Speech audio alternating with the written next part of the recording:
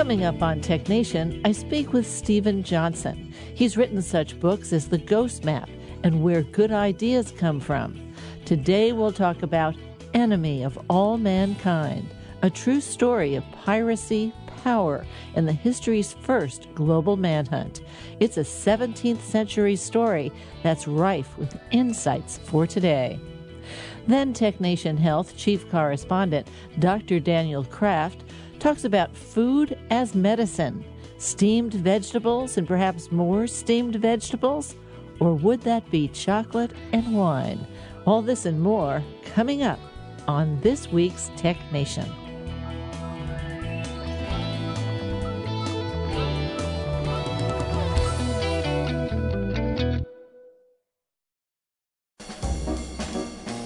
Let's Take 5 with Moira Gunn. This is 5 Minutes.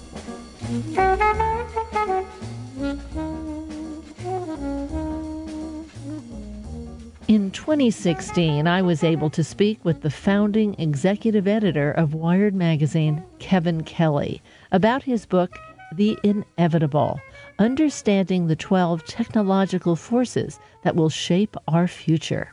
So I asked Kevin, 12 technological forces? Not 10, not 3, but 12? It's an arbitrary number. These are umbrella categories that I put a lot of related things together. There could have been 11, there could have been 15. It's not really that important. The idea is that there's handfuls. There's a dozen or so long-term trends that you could think of as long-term trajectories in technology.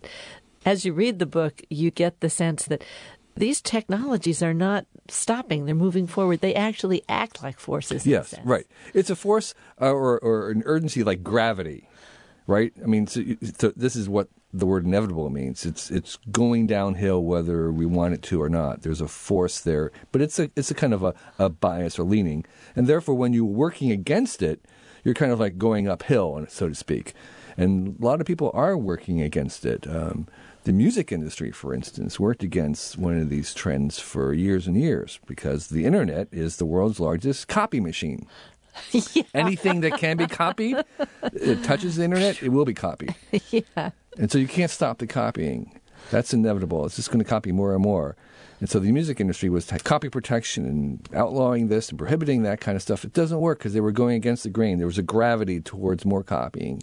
And so it took them 30 years to kind of beginning to accept the fact that they can't stop the copying. So the kinds of forces I'm talking about are inevitable and large scale like that, in that similar sense that there's kind of a gravity to them.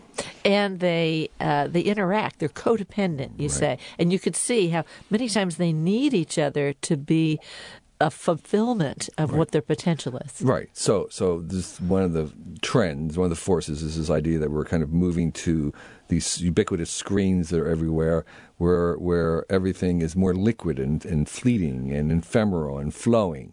That's unlike a book, which I just wrote, called The Inevitable, which is... Do I have one of the paper copies? Exactly. Which is fixed, finished, monumental in a certain sense. It's impermanent. It's permanent, and so it doesn't change. Whereas on the screen, everything is fluid, moving, flowing. We stream our music, we stream our movies, we stream up, Facebook updates. All this kind of stuff is flowing. It's never finished. It's always in progress. It's being updated, and that is a different culture, really. And that's also dependent on these other things like flowing and intermixing and remixing. So there is a sense in which this is kind of an ecosystem of different forces, and they're all kind of codependent upon each other. And one of the big innovations, I would say, in some senses, starting with the written language, which was this ability to reread something, to scroll back. I mean, we kind of scroll back when we're reading and we read again. Well, we've moved that ability to kind of go back into movies, moving images, sound, and more of our lives where we can kind of scroll back and rewind it. And that ability turns out to be really, really fundamental. And one of the reasons why commercials are now seen as an art form is because you can watch them anytime you want, rewind them, watch them over and over again, and things like the GIF loop where you take some little moment and you just replay it again and again, you are able to study it, and it kind of transcends itself. And so that is another aspect of the streaming, which we can actually stop and rewind, which is this magical thing that we only recently invented. Kevin Kelly continues in his futurist and ecological work. His 2016 book, The Inevitable: Understanding the 12 Technological Forces That Will Shape Our Future, is available on Amazon. I'm Moira Gunn. This is 5 Minutes. 5 Minutes is produced at the studios of KQED-FM in San Francisco. 5 Minutes is a production of Tech Nation Media. I'm Paul Lancourt.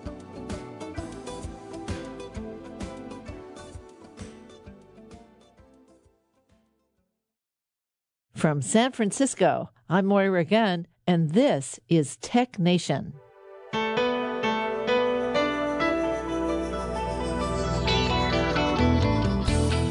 Today on Tech Nation, Steven Johnson joins me to talk about a story from the 17th century that's filled with twists, turns, and plenty of insights.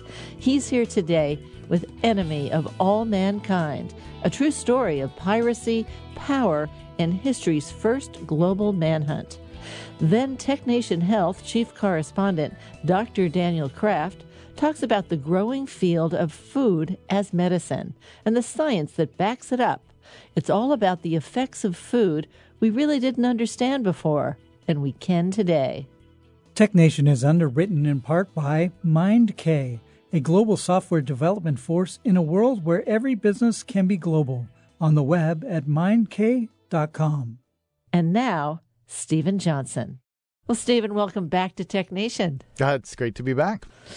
Well, there are pirates in the Indian Ocean today attempting to take over tankers and container ships, but these were not the first pirates trolling the Indian Ocean. Yeah, this book kind of begins, although the actual event itself actually really takes place chronologically in the middle of the story, with a heist that takes place, a kind of a clash between an Indian treasure ship and a British pirate ship in the Indian Ocean. In this case, just off the coast of India itself, near the port town of Surat.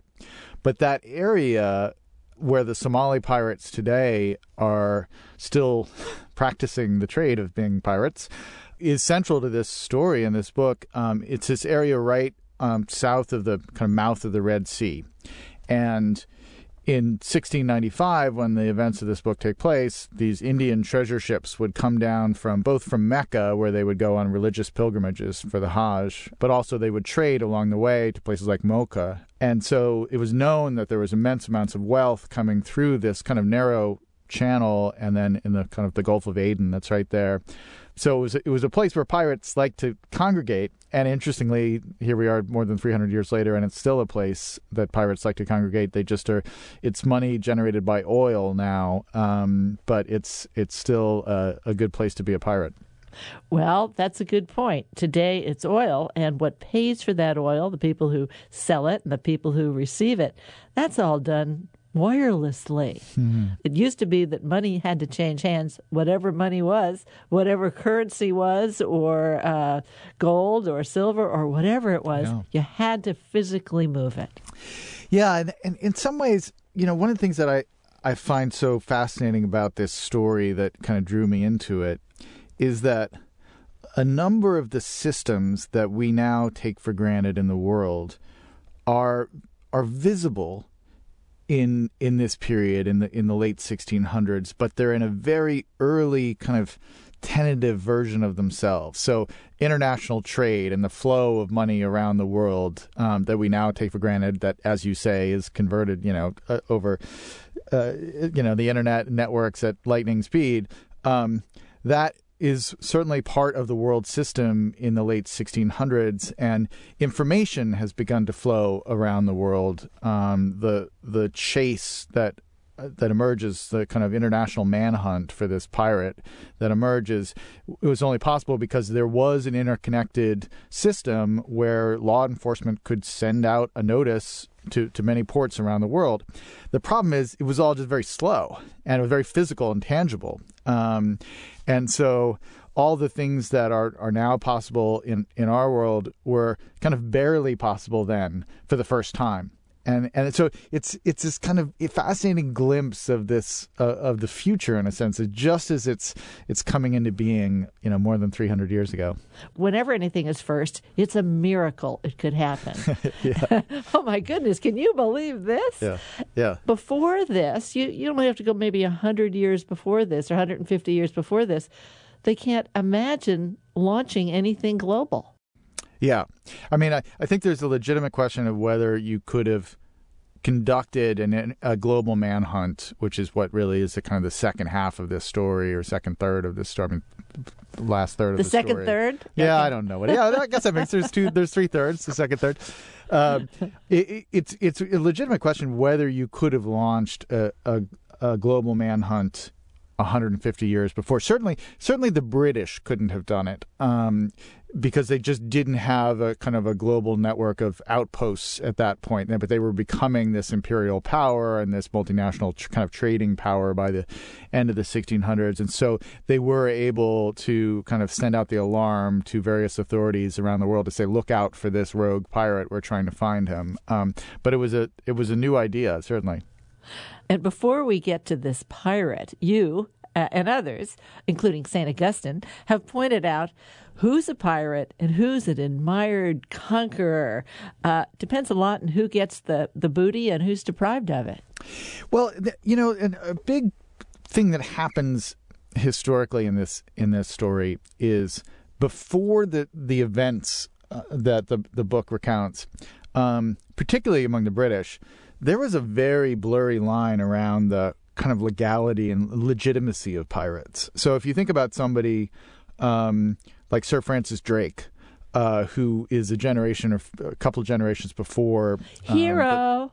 Yeah, he's considered a hero. And if you look at what he actually did over the course of his, kind of naval career, he was clearly a pirate. Like, he attacked a bunch of ships, stole their treasure, like did horrible things to people.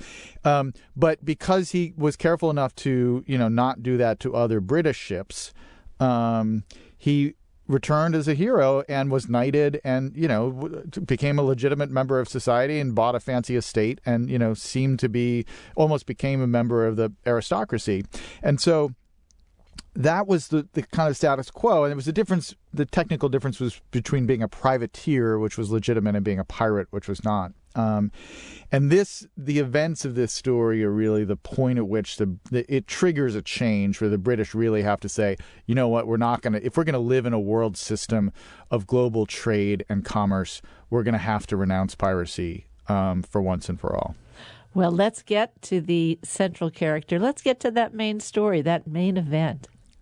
Well, it begins with a very strange, mysterious figure. And one of the unusual things about writing this book is the protagonist, he's certainly not the hero, is this fellow who had many names. In the book, he's called Henry Every or Henry Avery. And we know almost nothing about this guy until 1693. And we know almost nothing about him after 1696. But for 3 years... And half the stuff you heard in the interim wasn't even true. I mean, there's a lot of legend and rumor about it, but we do know a remarkable amount about that period, the 3 years in the middle, when he basically becomes the most notorious criminal in the world. But effectively, what happens is that he joins a legitimate shipping operation. It's called Spanish Expedition Shipping, funded by some local Brits in London, becomes first mate of the flagship of this expedition, which was a newly built ship called the Charles II, and was probably one of the fastest boats on the water at that point. It was a extremely kind of nimble vessel. And for various reasons, their voyage gets kind of caught up in this bureaucratic snafu, and they get stuck in Spain for a long period of time. And so Avery decides to lead a mutiny, and he takes over the one ship, the Charles II, with a smaller crew. A bunch of people don't want to join the mutiny, and he takes off, and they rechristen the boat the Fancy, which I think is a great name for a pirate ship. And Avery has this very bold plan. They're in Spain, so it actually would have been a lot easier for them to just kind of, ride the trade winds over to the Caribbean and be pirates in the Caribbean, as it were. But he has heard word about these treasure ships that are coming down the Red Sea. And so he concocts this bold plan to sail all the way around the Horn of Africa, provision for a while in Madagascar, and eventually makes his way into the Gulf of Aden and around the Indian Ocean, where this heist takes place. Well, we can tell the heist. It's such a struggle in a book like this. What do we say? What don't we say? Yeah. There's a bunch of things we're not going to say. You're going to have to read the book. I think it's funny. It's different. It's different from a lot of my books, right? Normally, I could just come on and talk to you about them and tell you everything but this one is a little bit of a page turner. We're not going to tell you what happens to Henry. No. Yeah, no? but I think it is the story of the actual confrontation, because it's right there at the beginning of the book. I think it's important to share. So basically, Avery's got his ship. He's got less than 200 men on board, and he runs into this massive Indian treasure ship.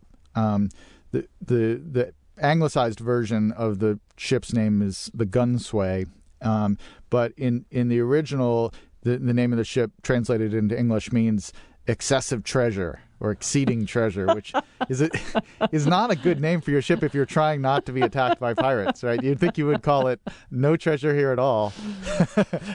Look the other way. Look elsewhere. Anyway, Nothing to see here. Nothing to see here. So by all reasonable expectations, the Fancy and Avery should have been massively overpowered. But in this exchange between the two ships, this extraordinary kind of coincidence happens where these two events happen dramatically to Avery's advantage. On deck, on board the Indian ship, one of the cannons explodes. It malfunctions and explodes, and a cannon that malfunctions that way turns into a bomb, basically. And so a number of people on board the Indian ship are immediately killed, and the deck of the ship catches fire, and so on. And just at almost the exact same moment, Avery's men, in one of their first cannon fire, they split the main mast of the Indian ship in two, so that all the lucky sails kind of descend. Just a crazy lucky shot. Odds of those two things happening is 1 in 5,000 or something like that. So because of these two things, he's able to overpower the ship. His men board the ship, and what on board it, they find an immense amount of wealth, which they steal, valued somewhere between $20 and $100 million in today's currency. So arguably one of the largest heists in the history of crime. But in addition to that, and this is crucial to the story, there are a number of religious pilgrims coming back from Mecca on board this ship, including a significant number of women, which was extremely unusual in 1695 to have a significant cohort of women on board a ship of any sort. And so a number of Avery's men end up raping the women, sexually assaulting them, and a number of the women commit suicide, throwing themselves overboard to avoid being defiled by the pirates.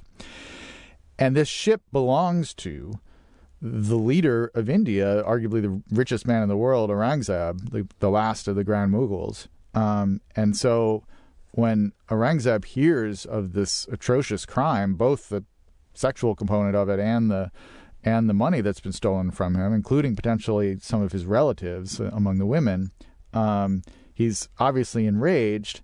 And what makes the story so significant on a global scale is that this is right at the moment when the East India Company is making the British East India Company, which is the first publicly traded multinational corporation in the history of the world, a prototype of Apple and Google and all the companies that have gone through IPOs in our day.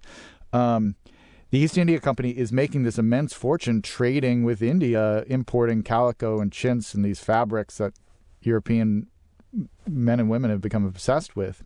And so Aurangzeb, because of this British pirate and his atrocious crime, threatens to evict the East India Company altogether, puts their people under house arrest, threatens to execute some of them. And so it's this massive geopolitical crisis. Almost for the first time. There's a strange historical rhyme to the events in that the heist takes place on September 11th, 1695. And there's a subtle kind of theme that runs through the book that kind of discusses the parallels between the pirates and modern-day terrorism, because on the one hand, you have an international manhunt for this one guy, so it has echoes of bin Laden, of course. But on the other hand, it's this idea of kind of asymmetric effects on the world, that just as you could have 19 men and some box cutters on a few planes and you could change everything in the world, here you had a situation where you had under 200 men on a ship in the middle of the ocean, and just on their own, led by one kind of random guy, they could trigger these massive transformations around the world and involve these huge superpowers during the age. And it's kind of, again, it's one of these points where it's like, it was very hard to have that kind of effect on the world as a lone operator or just a couple hundred men before this period. But the world had just become interconnected enough that you could, as I say, at some point, kind of light a match that sets the whole world on fire. And this was one of the first cases where that actually happened. You're listening to Tech Nation. I'm Moira Gunn, and my guest today is Steven Johnson. You likely know him from one of his many books, including Where Good Ideas Come From and The Ghost Map. He's here today with Enemy of All Mankind, a true story of piracy, power, and history's first global manhunt. I'll just take a little break here and talk about some of this technology. I mean, it was amazing to me to really think about, what are these ships like? How big are they, and how do you have how many people on a ship? I mean, how much room can they have? How does that all work? Let's talk about these ships.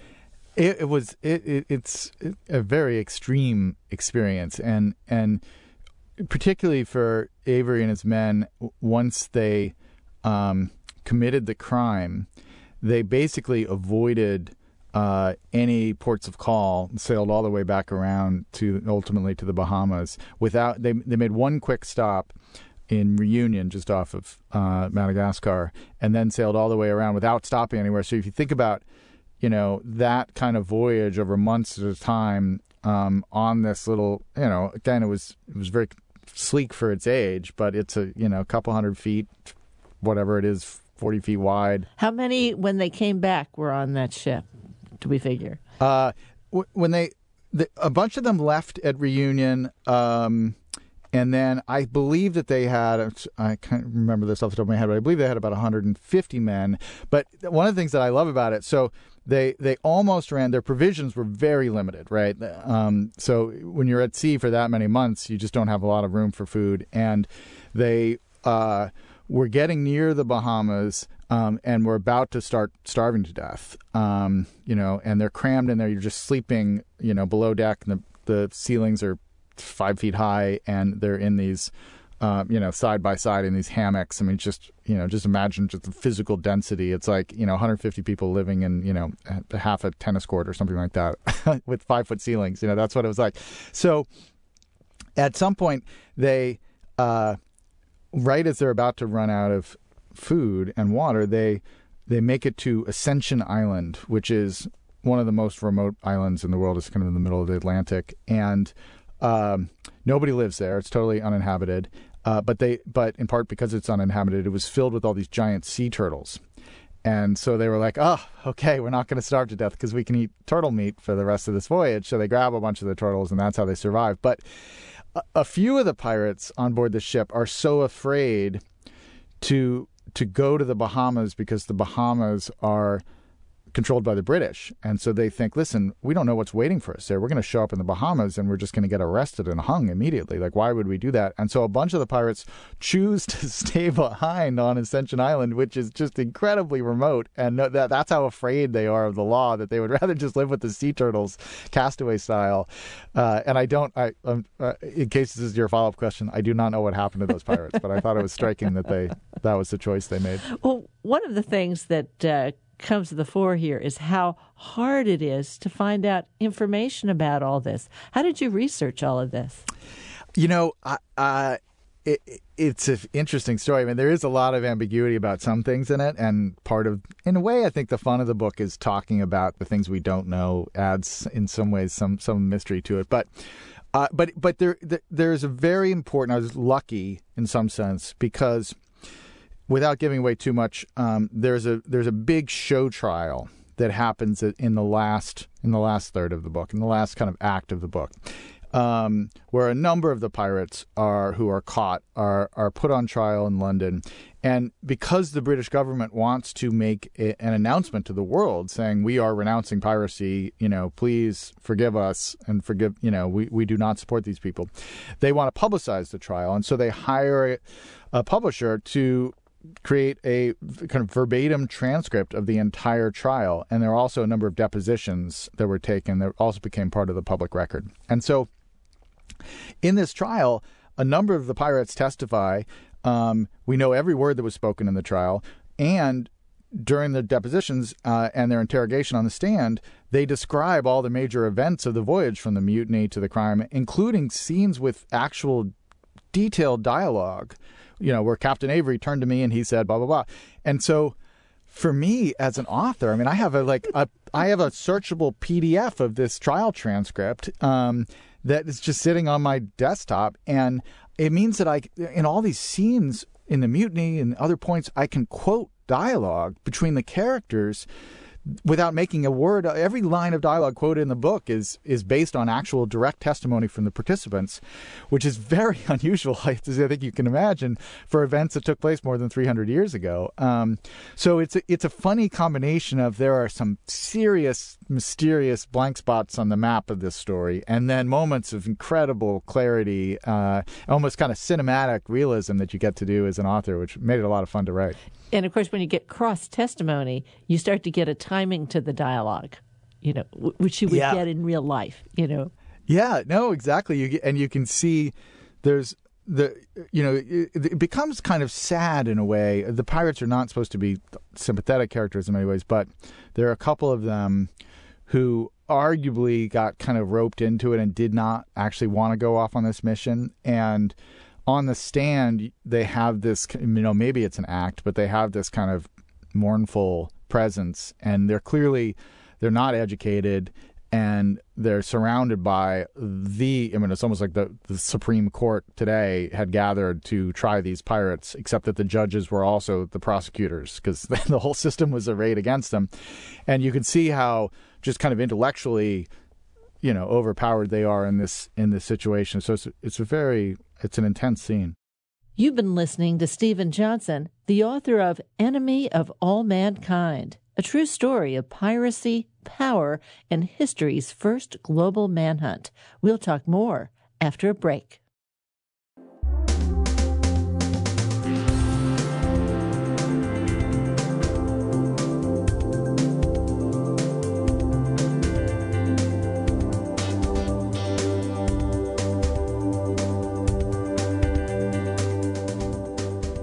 The Biotech Nation podcast individually can be found at biotechnation.com and separately subscribe through your favorite podcaster, including Amazon. Podcasts of whole Tech Nation programs continue to be available on NPR One and other podcast outlets. In the second half of our show, Tech Nation Health Chief Correspondent Dr. Daniel Kraft talks about the growing trend of looking at food as medicine. What's good, what's bad, and what we're only guessing at. Stay with us.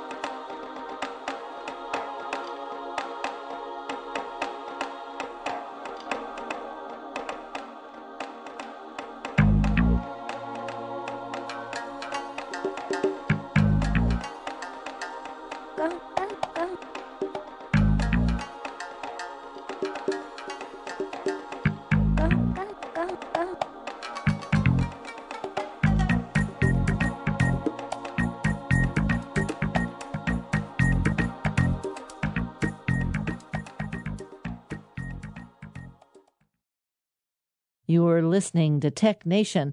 I'm speaking with Steven Johnson about his book, Enemy of All Mankind, a true story of piracy, power, and history's first global manhunt. The other document that's in there that I found, so I got obsessed with, is there's a letter that Henry Avery writes, in a sense, to the general public, basically before he commits a crime, that he's got his plan, and he basically is sending a message to other British ships saying, I'm not going to attack you. Just let me do my business here, and I promise not to attack you if you put this sign up on your, if you hoist this sign up as some kind of symbol, I will not attack your ships.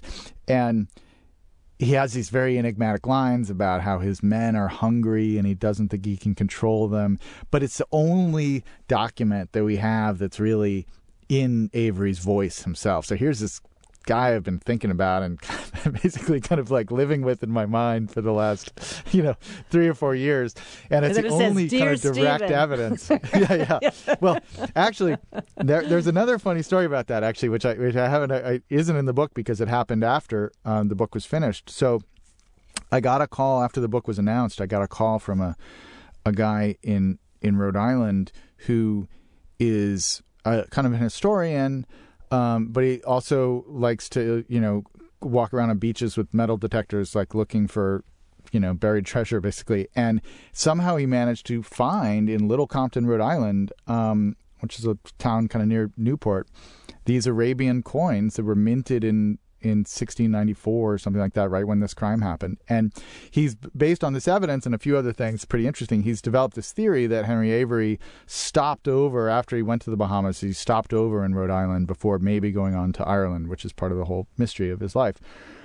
And he sent me this information about a paper he'd written and all that, and I'm wondering what you think of this. It was very nice. We had a nice correspondence. But the thing I thought was so funny was my wife's family is from Rhode Island and lived there during the original settlers in Rhode Island. And so what I wanted to hear from this guy was Henry Avery went to Rhode Island and changed his name to Robinson, and turns out I've been raising his great-great-great-great-grandchildren after all this time. And that apparently is not true, unfortunately, because that would have been a great story, but so close. So close. We have no DNA, so what can I What can I say? Figure it out. Maybe it is. Maybe. It could be true, ladies and gentlemen of the jury. Maybe. Now, of course, I'm going to ask you about the media. Let's talk about the media then and what happened, because you can't do a global manhunt without the media. Yeah. Well, in a sense, the history of piracy from this period is very intimately bound up with the emergence of new media systems in that period as well. So you basically started to see for the first time this, what we would now call kind of tabloid media of, salacious stories of crimes and celebrities and things like that. But the problem back then is there really were no celebrities, right? There weren't a lot of famous people you could write about. There were, kings and queens and maybe some political figures like a town mayor or something like that and an archbishop or something like that. But you didn't have 1,000 reality TV stars that everybody knew or athletes or things like that. And so, but there was clearly this market, if you could write about people and what they were doing, that would be interesting. And so criminals were central to these early forms of tabloid media, and pirates were some of the most famous criminals of the time, and made even more famous by these early media kind of entrepreneurs.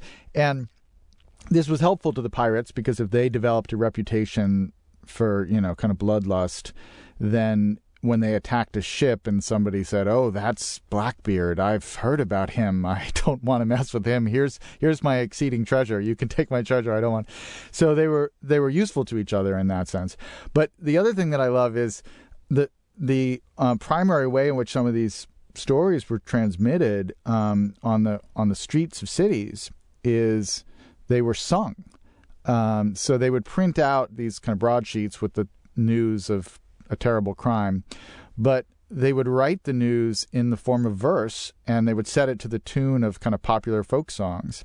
And so some guy would murder his wife, and then they would write a song about like the notorious wife killer of Bath, and they would set it to tunes. And so the first news of Avery's crime in the sense of the mutiny that he committed arrives in London in a song, and we have the words for it. They're reproduced in the book, and we even think we know the melody that it was sung to.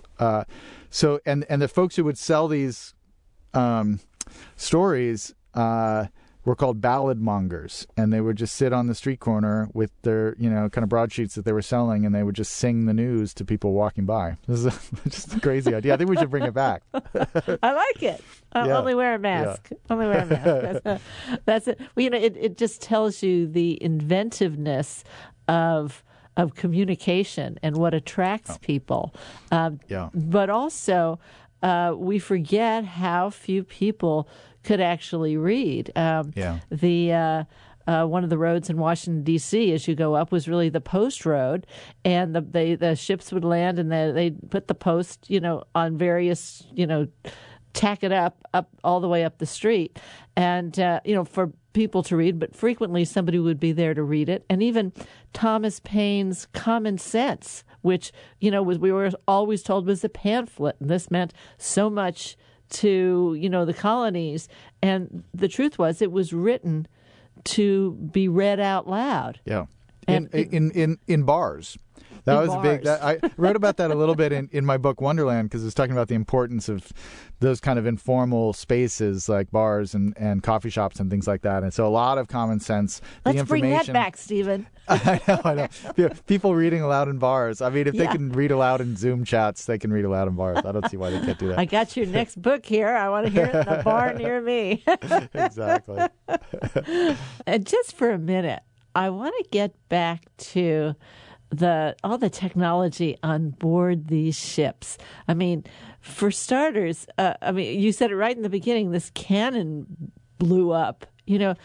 There are more, when you ever go to a museum with ships, there are more stories about what went wrong with the cannon. The cannon rolled back and this guy broke his arm. The cannon, this misfired, that misfired.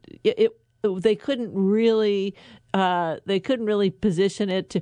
It's like, why did they have cannon at all? You want to say? Yeah. I mean, first of all, it's an incredibly heavy thing, and so and then you have a ship that is rocking back and forth with the waves, and so the idea of kind of taking aim with this thing and like trying to. That's why the actual shot on the mainmast is so miraculous, because it's just the idea of being that precise. You're just kind of pointing in the direction of the other ship and hoping something happens, and every now and then something happens. And then they think with the cannon that explodes, that can happen with improper maintenance, basically, where it's not cleaned properly between firing, and there's a whole system that you had to have to kind of clean it after you fired it.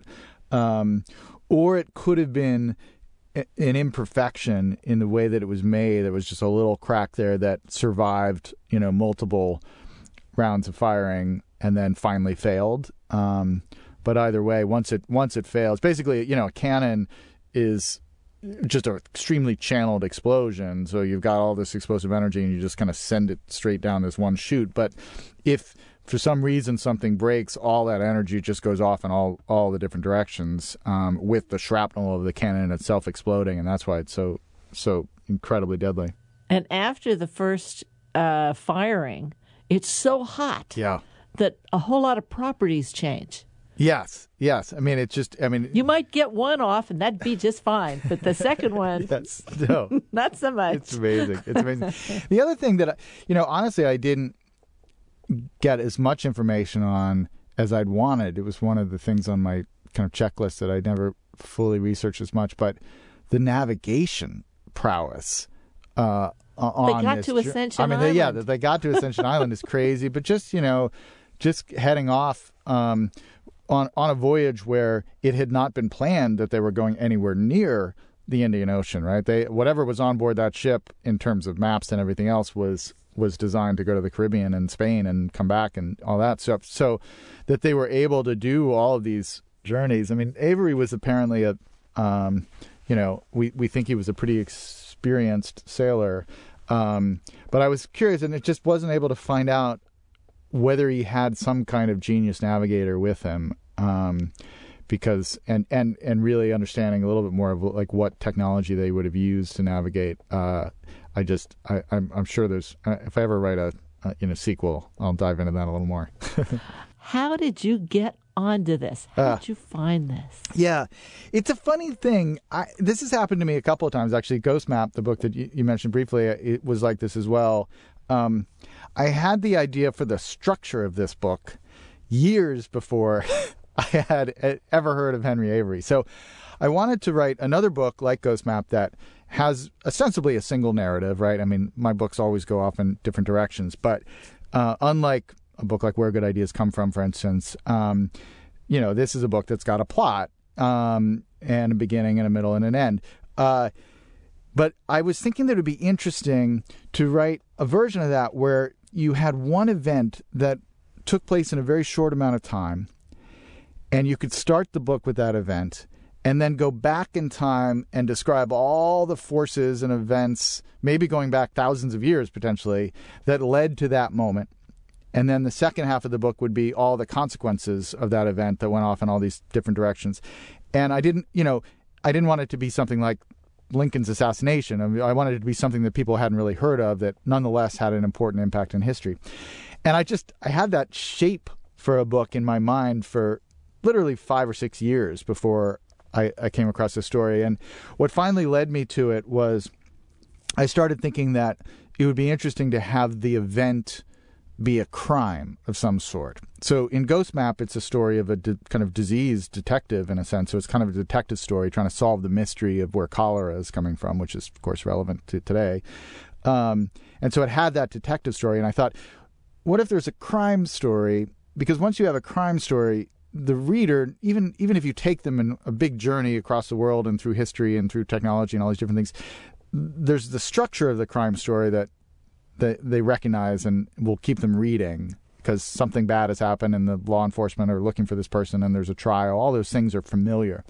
So that led me to... Then I started just researching famous crimes from history or interesting crimes from history and eventually found my way to Avery because it is considered arguably one of the most lucrative crimes. And honestly, when I first read his story, I thought, this is clearly the book. It's just, has somebody already written it? Was my only concern. Yeah, darn. But it was once I saw it, I was like, this is the story I've been looking for the past 6 years.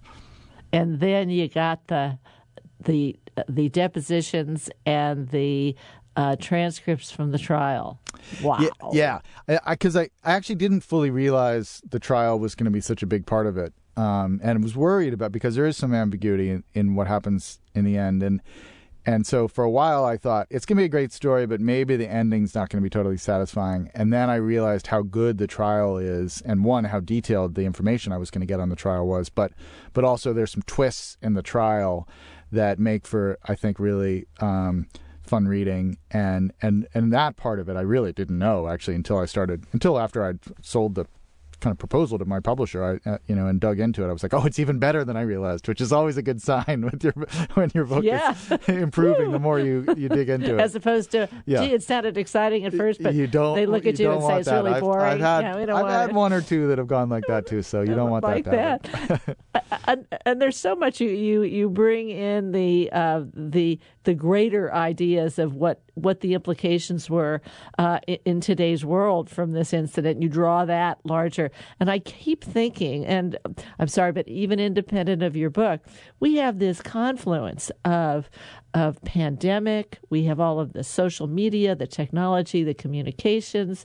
It's going to be really interesting 100 years, 200 years from now to look back and see this perfect soup of things coming together that we're experiencing now. Yeah. Well, I was thinking about it. I mean, on some level, I think this book, it is really a story about globalization and of course, pandemics, it's built right into their names, like they are about globalization as well. And the world becoming more interconnected is what drives the events of this book. And certainly what are driving the events of this year. So it's why it's a kind of a prehistory of the modern world in a way, a little glimpse of it coming into being for the first time. Well, Stephen, always a pleasure. Thank you so much, and I hope to see you again, whether you're in your closet at home or we're in person. Thanks. Thank you for having me back.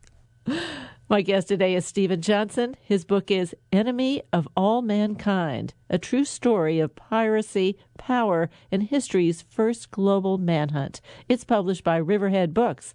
I'm Moira Gunn. You're listening to Tech Nation.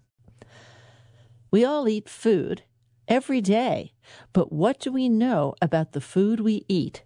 Which particular foods might help us to the extent we would consider them medicine? Tech Nation Health Chief Correspondent, Dr. Daniel Kraft. Well, Daniel, welcome back. Great to be back. Okay, now, people have often said that you are what you eat, but every time we get sick, we say, give me a drug. Can we eat our way into health and we really don't need drugs? Or is that just kind of an old wives' tale? Well, I don't think it's an either and or, but we are entering this age where we can really recognize and understand food as medicine. And it goes back, actually not a new idea, to Hippocrates, the famous Greek physician who said, let food be thy medicine and medicine be thy food. And we're recognizing now that our food and our nutrition, particularly our lack of good nutrition, is killing many of us. By some estimates, it's the poor diet's the leading cause of mortality in the United States, causing more than 500,000 deaths per year and 5 million deaths around the world. So improving nutrition arguably would make the biggest impact on our healthcare system. I mean, $250 billion or more around cardiovascular disease, $327 million on diabetes, more than almost $2 trillion a year on our cost on obesity, and all those are tied back to our nutrition and our dietary risks. Not enough fruits and vegetables, too much processed foods, etc., all drive this. So we can start to now understand food as medicine and science in new ways, and hopefully bend that curve to optimize health for everybody, not just the health of individuals, but even the health of the planet. Who's looking into this? I mean, this is scientifically, how do you study it? I mean, it's obviously broad. It's harder to compare. It's straightforward maybe to do a clinical trial around a drug and an outcome, but we're all eating many different things. So to measure food as a drug is a challenge. My friend Dr. William Li, who has a great book out called Eat to Beat Disease, and is a vascular biologist, has spent a lot of work in this space. And part of the way we start to do that is kind of revert back to, let's start with a test tube example. One element that relates to many diseases is something called angiogenesis, how our blood vessels, small blood vessels especially, are needed to feed a very small tumor and let it grow. And so there's been many approaches to, and new drugs, biotech has exploded around the ability to have anti-angiogenic drugs, VEGF inhibitors and others. You're taking the blood vessels away so that the blood doesn't feed the tumor. Right. These drugs actually starve the blood vessel supply, or the ability to create new blood vessels, those microvessels that go into a tumor and give it the ability to be fed with nutrients from your body and grow. So there's a variety of techniques to, for example, take a little section of an aorta from, let's say, a rat, a section from the heart, put it in the test tube, and look at how new blood vessels might form around that. And then you could put in a drug that can turn on or off angiogenesis and measure that activity. So that can be done with a set of drugs, but also can be done with a set of foods. And as William Li and others have sort of brilliantly shown, you can look at a chart of how things like blood vessel inhibition happens from things like tea to citrus to certain kinds of berries to soy extract. And some things like soy have been shown to dramatically lower angiogenesis. And when they've studied patients who already have breast cancer, those who've had a reasonable amount of soy, about as much as you'd have in a cup or two of soy milk, had significantly better outcomes in terms of less recurrence and longer survival. So we can tie the sort of science now of drugs and molecules that are in certain healthy foods to outcomes in things as common as cancer. So we're studying basically on the downside to see if there's a better result, and presumably going in, we can prevent some of this. Right. If you start to have, for example, put more tomatoes in your diet, tomatoes have been shown to have an anti-angiogenic effect as well. Tomatoes, strawberries, blackberries, raspberries, there's a long list. Those might help prevent that cancer from ever getting root in your body. We're all sort of, quote unquote, cancering all the time, but our immune system knocks it off in the bud. The angiogenesis doesn't occur. So if we're having a healthier diet, particularly with foods that have anti-angiogenic activity, that again is looking to be quite preventative. There are also diseases where where you want to turn on angiogenesis. So, for example, someone who may have had a heart attack, we want to be able to stimulate new blood vessels in their heart. And it turns out that barley has a component called beta-glucan, beta-D-glucan. And if you take barley and turn it into a kind of a pasta and you feed that to rats who have injured hearts, they grow many new blood vessels compared to their control group. So we may learn to start giving folks after a heart attack or folks who have heart failure for some reason more barley. Eat up that barley. And this is complex because we know, let's say, even recovery or prevention of heart disease is not just about putting the stent in. Our friend Dr. Dean Ornish has pioneered sort of the idea that it's diet, often a vegan diet, partnered with things like yoga and meditation that can even reverse heart disease. So it's not like there's no silver bullet, like just eating more tomatoes or barley is going to cure things. But combining modalities can help prevent and often reverse certain diseases.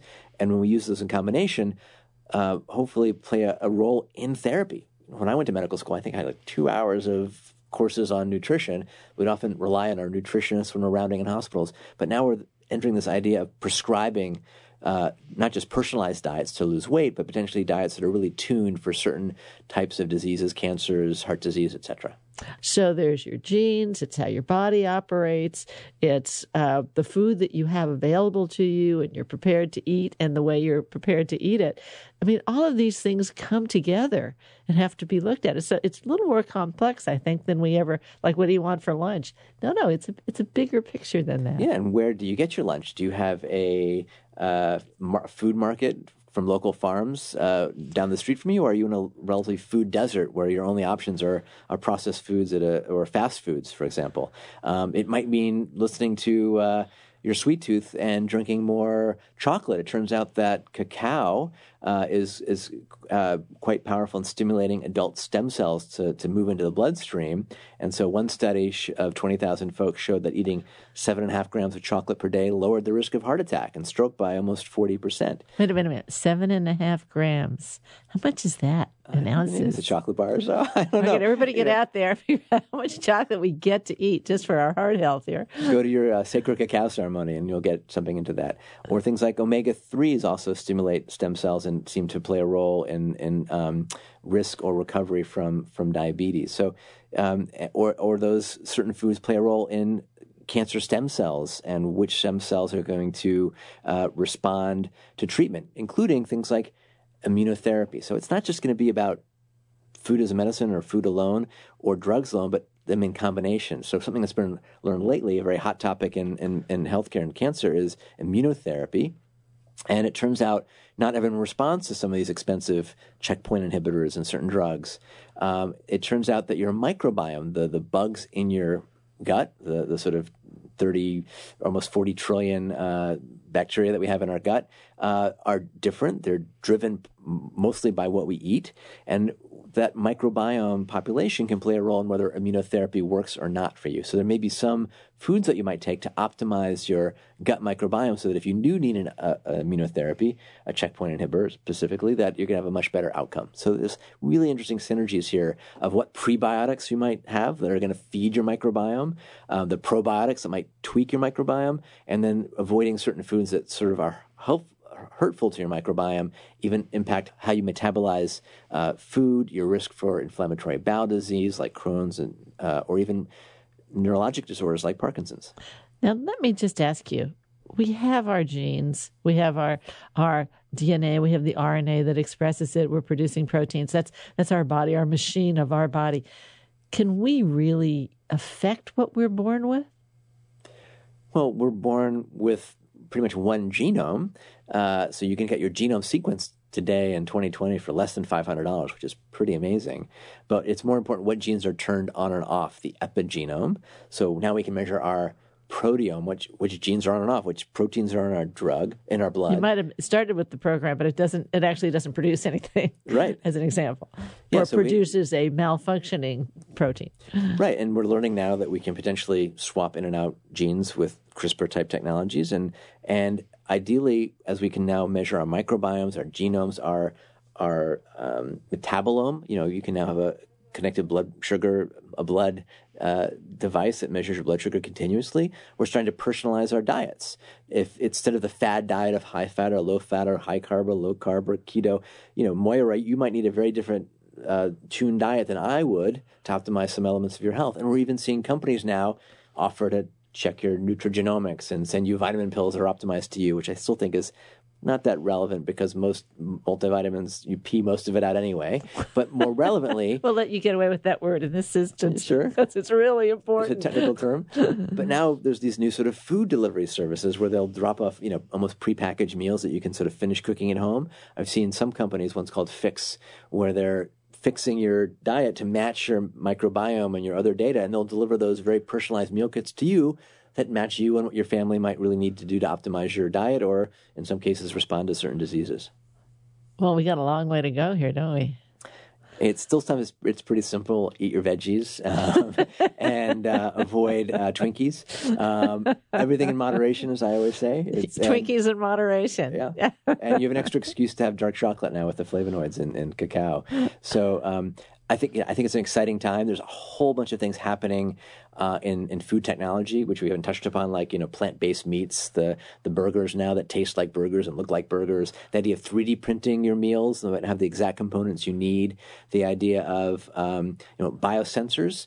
For example, I just received a device that tracks your breath. You blow in it in the morning or different times of the day, and it looks at the ratio of CO2 and oxygen in your breath and could look at how you're metabolizing. So if I'm trying to get into a ketogenic state, it can tell me I'm ketogenic or not, and I can use that to help optimize, let's say, a ketogenic type diet, which might be helpful for reversing type 2 diabetes.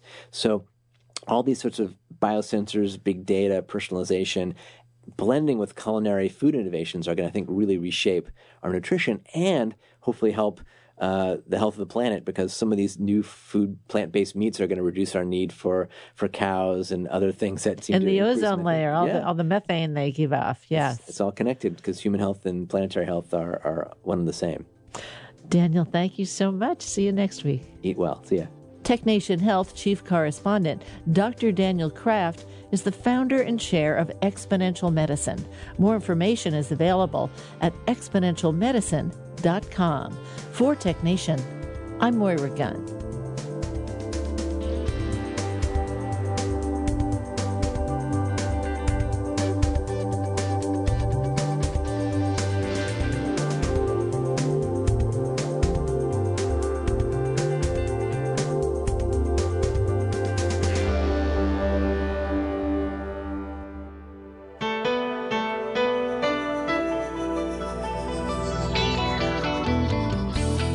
TechNation and its regular segment BioTechNation are produced at the studios of KQED-FM in San Francisco. Executive producer is Matt Gardner. Our theme music was composed by Ann Nachtrieb-Zessiger and Robert Powell, with title creation provided by NameLab Incorporated of San Francisco. Program information and internet audio is available on the web at technation.com. TechNation and BioTechNation are productions of TechNation Media. I'm Paul Landcore.